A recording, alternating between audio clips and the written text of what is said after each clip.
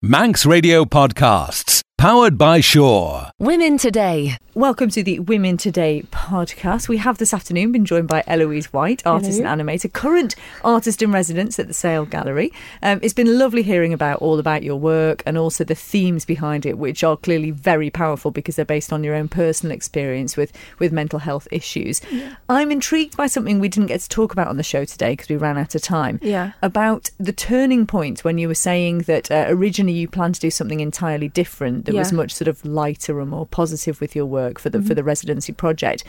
And then you were inspired by somebody in particular, and we didn't get a chance to talk about this, so I'd just like you to tell me who it was and how that came about. I was very inspired by Simon Buttermore. I was very gutted that I didn't get to meet him before he unfortunately passed away. I was still at university at the time.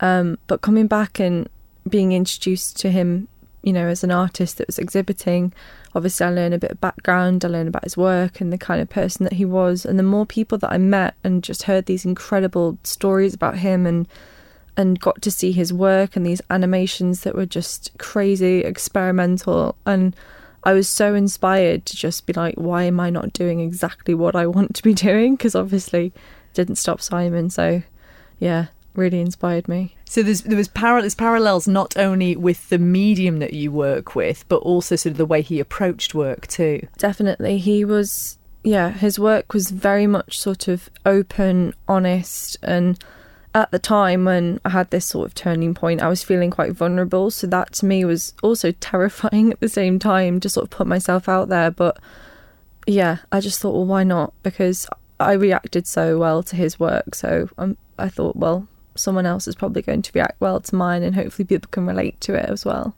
And I suppose at the end of the day, we are, as much as we're a very creative nation, and I do think we very definitely punch above our weight with regards to size of our population when it comes to art, at the same time, we are a small population. And so really, the likes of yourself and Simon are quite unique in what you do here. Yeah, I mean, especially compared to the UK where, you know, they've got animation studios left, right and centre, you know, they're everywhere. Coming back here and, you know, explaining to people what I do, I get the same sort of like, oh, wow, that's just so different. And it was the same reaction I got as to when I was telling people what course I was going off to do, because, I mean, even my course in the UK is still very specialised, you know, stop motion animation and puppet making. I think by graduation, with people sort of shifting around classes and changing award titles, I think there were 3 or 4 of us at the end. So graduation was interesting to go through all these massive classes, and then it was like, and you're done. Do you know what the other 2 are doing now? Yeah, my friend Andy Bell is working at Mackinnon Saunders on and off. Obviously he gets work when they get work. He makes the most incredible puppets you've ever seen. He's just, complete natural. He's another source of huge inspiration for me because he is just so do what you want to do, and that's something that I didn't sort of get a hold of until 3rd year, and I was like, I'm going to do exactly what I want to do, and I'm so glad that I did. I think people can tell though, can't they? Viewers or visitors to galleries can tell if you're not genuine with your work. Yeah, and that's something I thought about when I did change to this subject, because I thought, you know, if I was how would I react if I was going into my own exhibition with this work? I tried to sort of visualise how I would feel at the end of this going into it. And I just hated it. Absolutely hated the idea of it, because I knew that I would walk around and just be like, this is not what I wanted to do. You know, deep down, this is not what I wanted to show, because this is such a huge platform that I've got as, you know, an exhibiting artist in one of the, you know, big galleries on the Isle of Man, which it is, you know, the Sale is a massive space to fill. I was like, I need to do something that's, not just relevant, but is personal to me, and I have that passion behind it, because you can just tell, you're right, you can tell if someone's not behind a project, because it shows. And you've had incredible reaction even so far, even though it's only been open for a few days. Yeah, I've been really pleasantly surprised. I mean, even just on the opening night, I was worried that people wouldn't react to it, because obviously it's such a personal portrayal of what happened and what's been going on with me. I wasn't sure if that many people would connect to it, because the imagery, some of it is very abstract and it's just what I've had in my head. But the amount of people that came up to me that night, some of them I've known for years, and said, I get it, you know, I feel that too, I've had that as well. And it was so nice. And that's exactly, you know, I was saying in the show before, I wanted to have a more relaxed atmosphere because I wanted to open up that conversation flow, because that's what we should be talking about is, you know, these issues. And even if I have to prompt people with paintings, you know, and not sit everyone down on a panel, it's still a conversation that's happening, and it's still just normalising this quite, you know, touchy subject.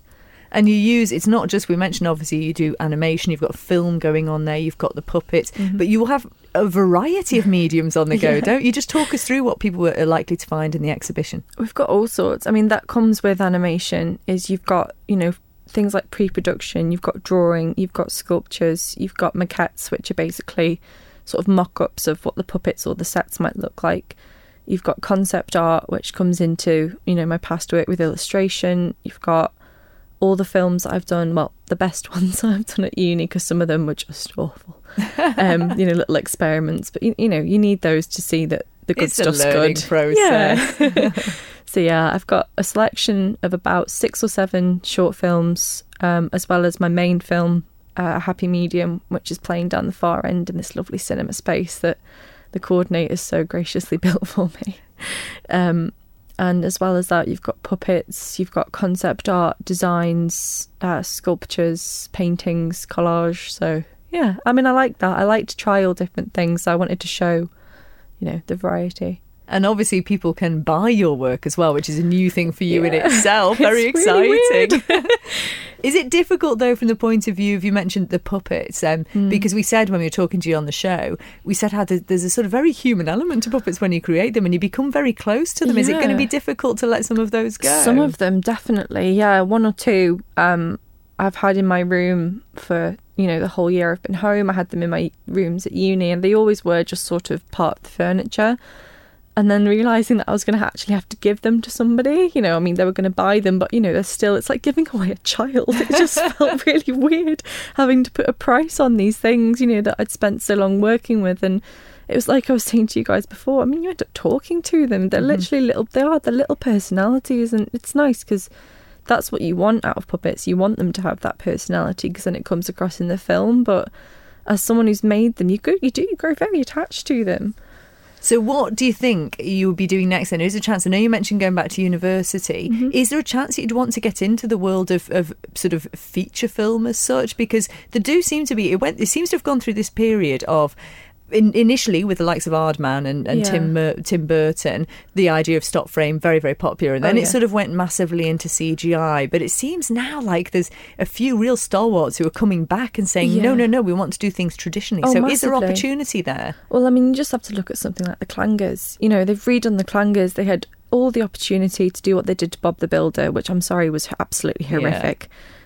Which was to turn it CGI. That is the easier, cost-effective thing to do, but you would lose so much character. I mean, you see Bob the Builder now, it's terrifying. He's absolutely terrifying, and, you know, he's got none of the charm that you get from these little figures. It's like Pingu, you know, you can't imagine Pingu in CGI. It just does not work the same. So I think I would love to work on a feature, absolutely, but I don't know, it's awful to say I'm really particular. Because, I mean, something like Leica, I admire them intensely because they are so incredible at what they do. But they start to bring in CGI and the stop motion becomes so smooth that you start to lose that sort of... It becomes almost like a grey area, like where does the stop motion end and the CGI begins? And that's what I don't like. I want it to look handmade because that's what I love. You know, the old Bagpuss films. Oh, I love the TV show. And it was just so... had so much character behind it because you knew that there was someone moving the figures. And like the old Ray Harryhausen films, you know, they were made with like the lowest technology that they had, and it looks incredible because you know just how much work's gone into it, you know, with the handmade elements of it. I mean, I tried CGI and I have the utmost respect for people who can do it because it is so difficult to get a hang of CGI, especially if you've been working with sort of physical, you know, paints or characters or plasticine. But I just don't, it's just not the same for me. It really isn't. It's wonderful when even on some of the Aardman frames, if you stop framing them, you can almost see fingerprints, can't you? Yes. And you can see the way they sort of manipulated the expressions I on love the faces. those thumbprints. I love them. In fact, I heard, I'm not 100% sure on how true this is. If it is true, it's incredible. But I did hear that the Aardman features with the Wallace and Gromits, people thought they were becoming too slick, so they actually started to CGI thumbprints onto the characters. I don't know how true that is, but if it is, I think that's absolutely adorable. It is wonderful. Yeah. Okay, so just remind people then about your exhibition. Where can they see it and how long is it on for? So you can see my exhibition, A Happy Medium, on at the Sale Gallery in Douglas, and it's on until the 23rd of July. And just coming back to what we started talking about at the start of this podcast, you have a photo of Simon Buttermore, don't you? I have to mention that because I think it's so lovely, and you were telling me how important that is to you. Yeah, we kept one. I think we actually bought it off him. Andy Howland did this most incredible portrait of Simon. I think it was at a Beltane festival years ago. I can't remember, but it was absolutely stunning. He was such a photogenic gent. And we've kept that up in the office just because it is such a friendly face to see. And, he was such a huge part of the gallery before he passed away. And I actually kept one of the emails that we printed off, because we just basically wanted to show all these different parts of how he was related to the gallery and his artwork and his life. And he actually applied, I don't know if he formally applied or if he just inquired about it, the position of artist in residence. And in it, he says about how he wants to bring animation into the gallery, and he wants to do stop motion and show the public how it's done, and bring all these crazy films in. And it was such an inspiring little email that I've just sort of kept it next to my desk so that if I'm ever feeling a bit sort of low on morale or motivation, I've always got that there, because he was just so passionate about it. It's really inspiring. Eloise, thank you so much for talking to us today. Thank you, Christy. Women Today. Don't sit in the slow lane. Join the fast lane right now with Shaw's all-new Superfast Plus broadband. Enjoy more bandwidth, amazing speeds and the best value on the island from just £23.95 per month. So don't be left behind. Get a piece of the high-speed action with Superfast Plus broadband from Shaw. For details, visit our stores in Douglas, Ramsey and Port Erin or click shaw.com. Love being Shaw. Terms and conditions apply.